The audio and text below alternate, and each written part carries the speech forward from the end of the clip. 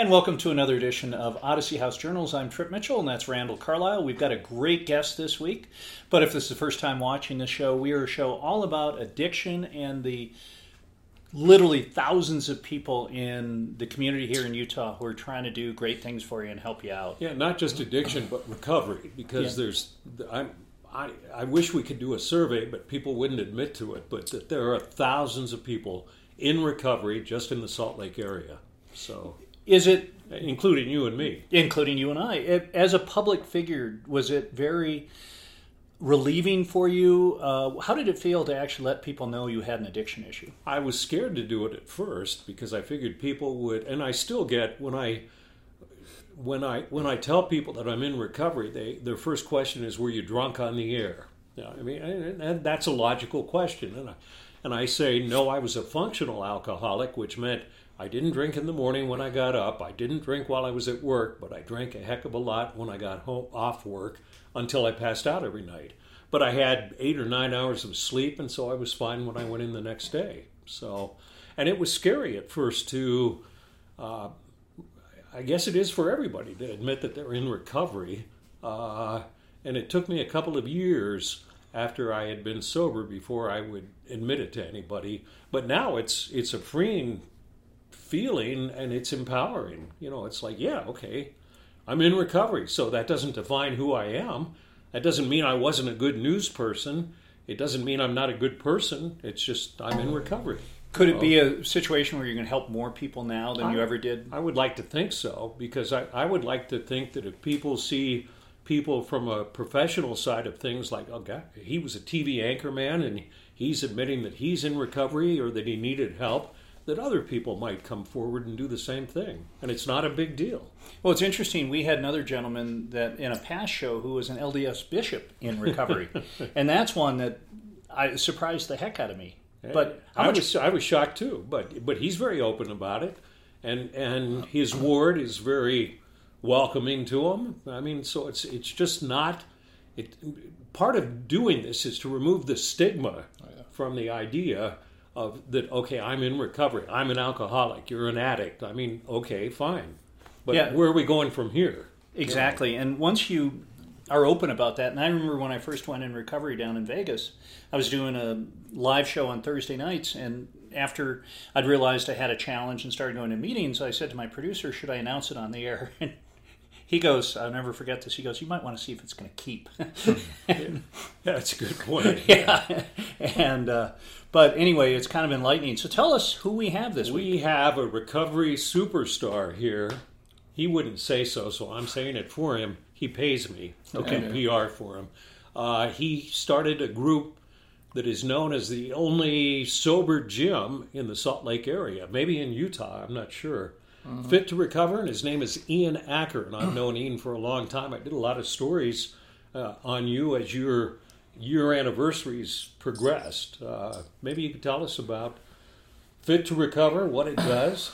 So Fit to Recover it started in treatment because I saw this need to. I longed for connection, right? You're in recovery too. I'm in recovery, yes. It was in treatment where this idea hatched. So I was in treatment, and I would get out of treatment, and then I would relapse. And then I would go back to treatment, and then I would relapse. And I'd go back to treatment, and then I'd relapse. And then I was like, there has to be a place that I can go when I get out. Groundhog Day, yeah. So there needed to be a safe place that I could connect with people. And fitness is part of my background. Moving my body and doing all these different things is a lubricant to connection. And that's why Randall and I connect so well with you. That's right. We were, I go 4 nights a week to Fit to Recover. Yeah. So you can tell. Whatever. But so I found that there's a need to be met based on safety and connection, and I used fitness to be that distractor for those two things. So if someone feels safe, then they can connect. When they can connect, they feel grateful. When they feel grateful, they don't isolate. When they don't isolate, they don't drink. When they don't drink, they don't want to die. When they don't drink and they don't want to die, they're of service. And then this whole, beautiful thing happens. And you started out very humbly. You want to? Yeah, in the park. Because he's got you have a nice facility now. What's the address? We'll plug it a couple of times. 789 West, 1390 South. Salt Lake City. But it wasn't always there. It wasn't always there. That's There right. was Sugar House Park. That's right. Humble beginnings. Started with a boombox, and a Facebook post that I was really scared about because I was scared of what people would think.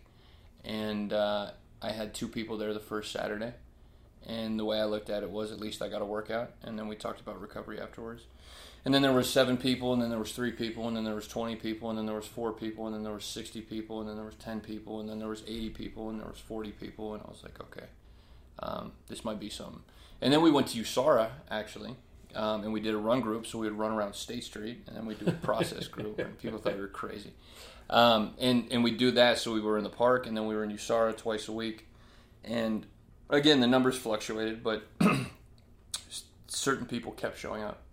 And those certain people are close friends of mine, and they don't know how much they did for me in the beginning. So we had 2 groups, and then it got cold, and we're like, we have to figure out what to do now, because now we're getting a little bit of momentum. And we tried to rent we looked at a number of different spaces. We looked to rent at other gyms, and because I was a recovering alcoholic, which was interesting, people didn't want to rent to me. Because you actually got rejected. How did they know? I would tell them. I have no problem telling people, like, because they wanted to know what we were going to do, and I'm like, it's going to be a sober gym. And they're like, cool. Like, that doesn't make any sense.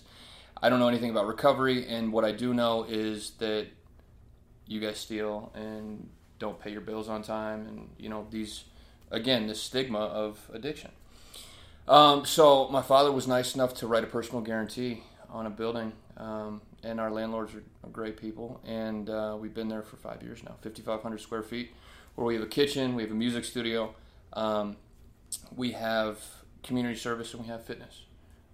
Fitness is what it was built on, and nutrition came, and then the creative arts, just expressing yourself through voice and instruments came next, and then getting out in the community and being of service. Describe the fitness area, because you have a climbing wall and you have... Yeah, so we got a climbing wall. Petzl built us a climbing wall. Petzl built us a climbing wall, and then we run about 30 classes a week, and they're all built on that safety and connection piece. So a lot of it's like I go, then you go, so we can connect in between. Barbells and kettlebells, there's body weight, and it's slowed down in the sense of we want the new person to feel welcome. And if you come in there and you're doing all these crazy movements with all this crazy weight, and you're doing it against a clock, like, that scares people. Sure. So it would scare me. Yeah. So it's a lot of kettlebells, a lot of barbells. Frank Young, our fitness coordinator, is super, super good about the safety of the body and moving properly, and the technique. And then, once you get somebody in the middle of an hour or at the end, then you've accomplished something together, you've done something hard, you've walked through fear, and you've made a new friend. How many people take advantage of the facility every month? We see about 400 people a week, so 400 times about 1,500. The cool thing there, and Randall and I have talked about your facility, is that when you get people hooked up there, it becomes kind of a catalyst for a lot of great things to happen, and you mentioned it earlier. Yeah. What is is there a most important focus point, or is it just kind of a situation where you get the nutrition, the socialization, and the athletics together, or the workout, that it all works? The most important, root word for me would be safety, emotional safety, because a lot of my life I haven't felt a part of, and the last thing that I want to do is create a space where somebody comes in and they don't feel a part of. So if you can make that person feel the most comfortable, it doesn't matter what you do in between. And see, what's really cool when I said he's like a superstar in the recovery community, so many treatment programs, Odyssey House included, have weekly or bi-weekly trips planned for their residential community, and they take them over to Fit to Recover. And it's something that I know our clients look forward to. Mm-hmm. I mean, I'm never saying, hey, I get to go to Fit to Recover tomorrow, because they're in this residential setting, and a lot of them are into exercise, and although we do have small little exercise places in our residential settings, they love going over to FTR. And the right song at the right time stimulates the brain, and then high fives, and and lifting weight. It does something that is special to the soul, and I'll stand by that. And it's a really special place. And What's your father said to you after guaranteeing the lease? Does he ever? Ian, you damn well better make this work, or has he come over and just put his arm around you and said, "Hey, this is pretty amazing"? Oh man, that's a whole nother question. Me and my father have a really interesting relationship. My dad comes from a PhD background of research. So he loves me. I love him. Our communication skills aren't very good because he's a very logical thinker. So sometimes he does say he's proud of me, but also, right? Sure. So sometimes... his biggest visual supporter is his mom. And my mom, yeah. She's been to functions I've been to and everything, and she loves the place. Yeah. So. Both my parents. Yeah, it's cool. And so my buddy Jake, who's worked with you before, who's actually down watching the show today, said, I've got this great guest for you, Ian. And I called Randall up, and Randall said, I know him well, emceed a bunch of his dinners, and really respect and like everything that you've done. And Randall, you have a unique perspective of when you get with someone every year of their growth, you get to see how some of these facilities change and grow. That must be fun from your Well, and I had fun, and thank God Channel 4 gave me the leeway to do what I wanted when I did some reports on FTR before each of their anniversaries. And what I really had fun doing was trying to find some old video of his days at Sugar House Park, and I found all these, and interview him and try to get him to speak up about himself, which was sometimes very difficult. I'm getting better. Yeah, you are. You are. Well, and it was really fun to put together, okay, it started out like this, and now it's growing, and some of the treatment facilities, what are the other treatment facilities that go there? You have a ton of them now. Yes, Ascend, Renaissance Ranch, Turning Point. Cold Creek? They used to. Okay. Salt Lake Behavioral, Pinnacle, the list goes on. See, it's fun to see them Balance succeed. House, Even Square, yeah. And I think they've grown in terms of the recovery community and treatment facilities having respect for Ian and what FTR does, and that's why so many of them are involved with what he does. But he always has to raise money too. So, and speaking of that, that's the 800-pound gorilla. How do you go out and raise money to keep the doors open? Yeah. Yeah. Yeah, I mean, it's a good question. It's a lot of stress. It's all about relationships. Telling your story, having people believe in you, believe in your mission, showing them what their money is doing for them, and really just having them buy into what FTR is. You know, what's funny is when you go out and in sales, they teach you the best person to sell to is someone you're already doing business with. Mm-hmm. And too many organizations go out and do the hard work where they find they find someone who would be a perfect fit, and they get that person to write the check, and then they lose their number. Right. Until the next year. And so much of it is maintaining that relationship. Absolutely. And saying, I know you're busy, Mr. Car Dealer, but come by and let me buy you a cup of coffee this afternoon and show you what we're doing. That makes all the difference. Yeah, absolutely. And that's why donor stewardship is super important. When someone sends you money, you write them a thank you, write them a handwritten note, and you say thanks for believing in us. And you just build relationships. And that's one thing that I've always been good at is continuously saying thank you. When back in Vegas, when we first started doing the high school sports, I remember going in and seeing a car dealer, and I was very solicitous of him to sponsor the high school game of the week. And it was a Saturn guy, and he goes, Tripp, you're doing me a favor. I go, what do you mean by that? And he goes, as a car dealer, the best thing I can possibly do is be identified in the community. Right. And by you walking in here and offering me a chance to get involved in high school sports, I'm going to look like a hero. Right. You're frankly not charging enough. I said, it's too late to add a zero. But I think Saturn's out of business, by the way. Yeah, well, what does that say? I should have charged him more while we still had him. But in your case, it's the ability to interact with those owners and provide them value right off the bat. Absolutely. That gives you longevity. And they just want to be treated. They don't want to be treated like CEOs. They don't want to be treated like someone special. They just want to hear your story. Like, I'm not going to be like, oh, I'm meeting with so-and-so and I'm going to treat him differently than I would treat Randall or Cassidy or Jake, right? Well, Jake, maybe. No. But I mean, back to like, I just want to say that without my parents being a focal point in the beginning of FTR, we wouldn't be here. So I love my dad and my mom very much. And my sister actually started the nutrition program, who you'll hear from Cassidy, who took it over about 6 months ago. But my family's been super instrumental in teaching and believing in me. So it's one of those places that it's easy to sell if you get somebody in looking at what's going on. Trying to describe it on the outside, I sometimes feel that frustration with Odyssey House, and I want to invite people to come in and watch growth happening. And the same thing, if you watch one of his classes with everybody in recovery, all jacked up, doing exercises and it's an uplifting, almost spiritual kind of thing to watch. Just watch the face. That's all you got to watch. And you watch how many people smile. And that's why, like, good ideas take 8 to 10 years. Like, people don't know what it is, and we're on our 5th year, and it's only going to get bigger, and it's only going to get better.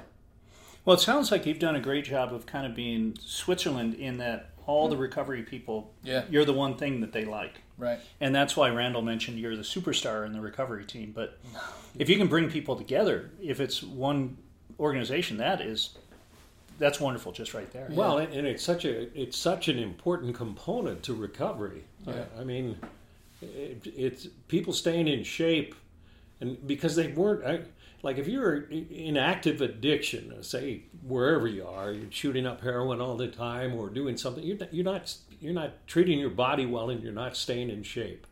And part of the recovery is treating your body better and getting in shape. And there's I've watched people who have gone through FTR. I work with somebody in my office, and she has grown so much emotionally. I mean, her body's, she could beat the crap out of me if she wanted to, which isn't saying a lot. But I've seen her just blossom in terms of confidence and feeling good about herself and everything. And an awful lot has to do with going to FTR. Yeah. Well, and then like when Turning Point brings their clients there for the food and the fitness, we're introducing them to a place, because in recovery, a lot of like new places are scary, especially when you say gym in front of it. So if they can get to know our staff while they're in a safe place, then when they get out, it's like, join our community. And then they join the community, and then they're laughing, and then they have a whole nother set of friends. And Ian, as you well know, in recovery, you think that the fun is ended. Sure.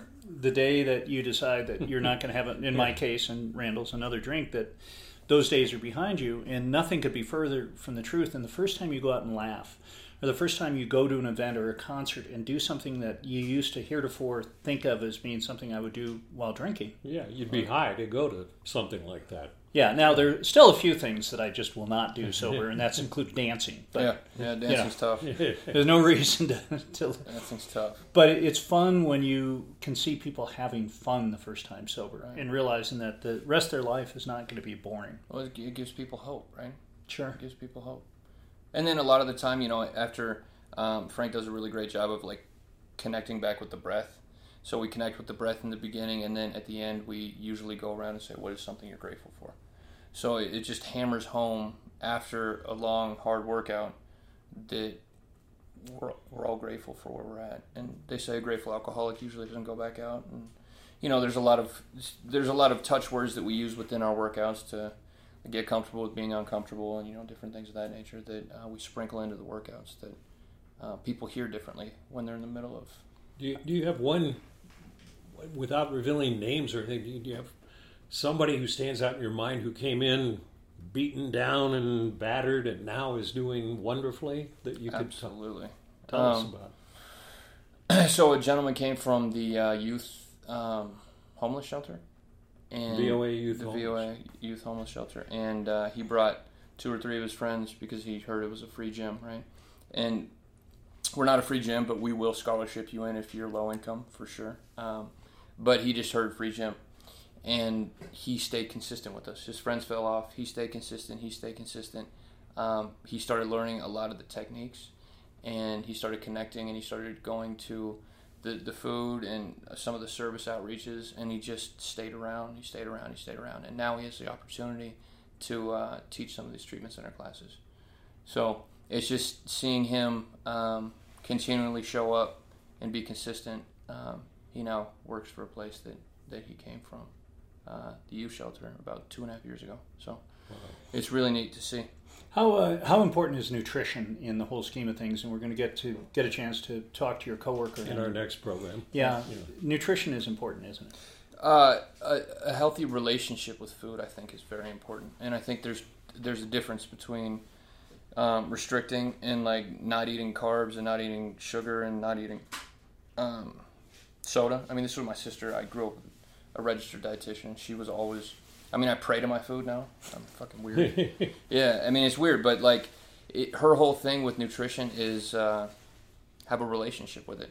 And I think that if you can have a healthy relationship with food, then you don't go after 10 Red Bulls. And you don't spike your dopamine up super high, and then you crash super hard.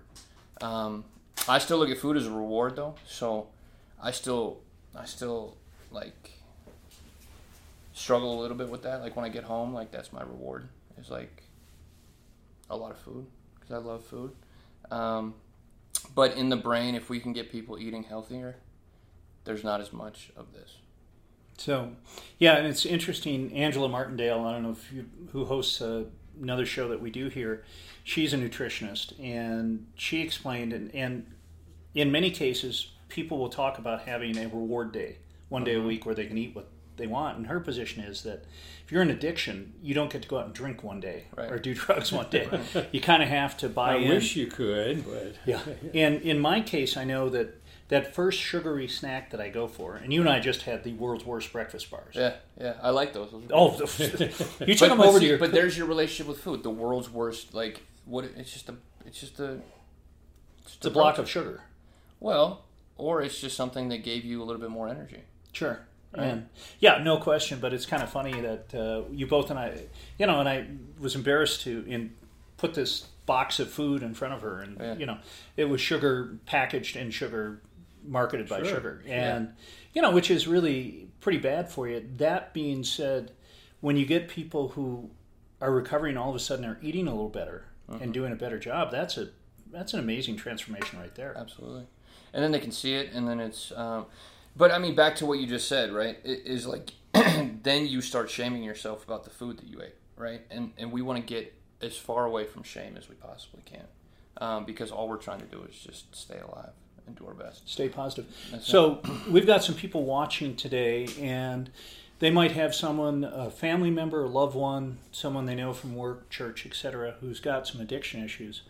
What would you say to them about the hope and the amount of people out there that would be available to help 24/7 in this community? There are a lot of people. There are a lot of people that are willing to help. That it gives purpose to people to help. I can tell you, 7 years ago, I couldn't keep a job. I didn't have a paycheck. I didn't have relationships. I didn't have my family, and I had no purpose. And today, we help people every single day. I have 2 beautiful dogs, a beautiful girlfriend. I actually bought a house. Whoa. Yeah, I bought a house. And I don't run out of gas when I'm driving.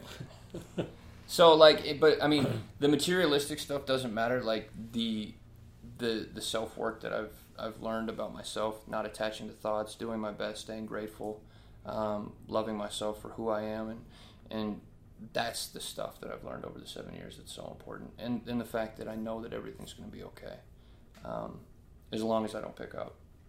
And maybe it will be okay if I pick up. I don't know. That's another thing that I want to... But that's one thing I want to... Like, I don't think we should count time.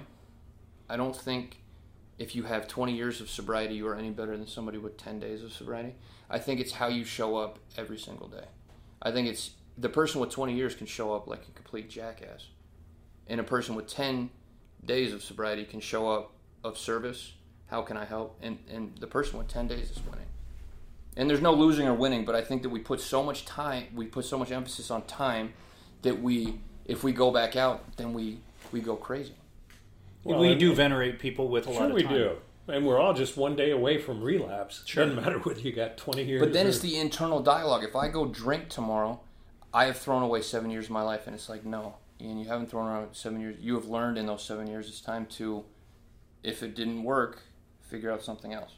But that shame and that guilt is so detrimental when we start putting time on the quality of our sobriety, in my opinion. Oh, that's great. Ian, thank you so much for coming in. Absolutely. This has been Let him give a plug to get some money in his place. Please do. How do people find you? We'll have your website up on the bottom of the screen. For those of you listening on iTunes and our podcast, we'll give it out to you right now. Yeah, go to www.fit2recover.org, or you can email me personally at acker0012@gmail.com. Why don't you do that one more time? Slow it down.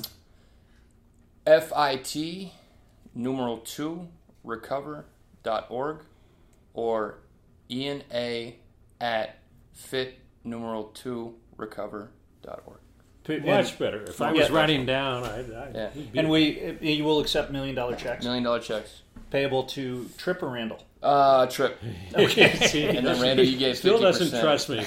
I don't blame you. Ian, thank you so much for coming in. I appreciate it. And again, Thanks for what you do. The purpose of the show, thanks for watching or listening. If this is your first time, there are so many people out there who want to help. And part of what Randall and I and Ian and the rest of us in the recovery community, it's called giving it away to keep it. And so we were out there to try to, no one gets paid doing any of this. This is what we do for fun. But if we can help one person, there was someone there for me, I know, and someone there for Randall and Ian, and more than someone. Yeah. There were a lot of people who are out there trying to help you.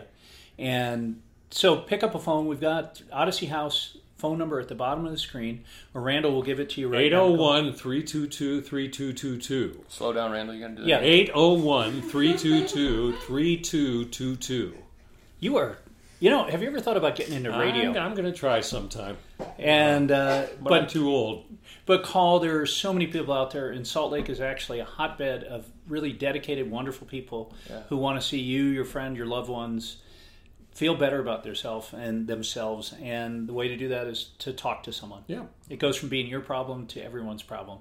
And then it gets much easier to take care of. We'll see you next time. Hey, want to thank Lee and his crew, and also want to thank Bill Francis, our guest in studio. Yes, Jake coming in studio. Thank you so much. And we'll see you next time. Hey, maybe people won't believe that we have a studio audience. So let's hear the applause, studio audience. Hey. Okay, we've packed it. We'll see you next time. Thanks for watching. Have a wonderful day.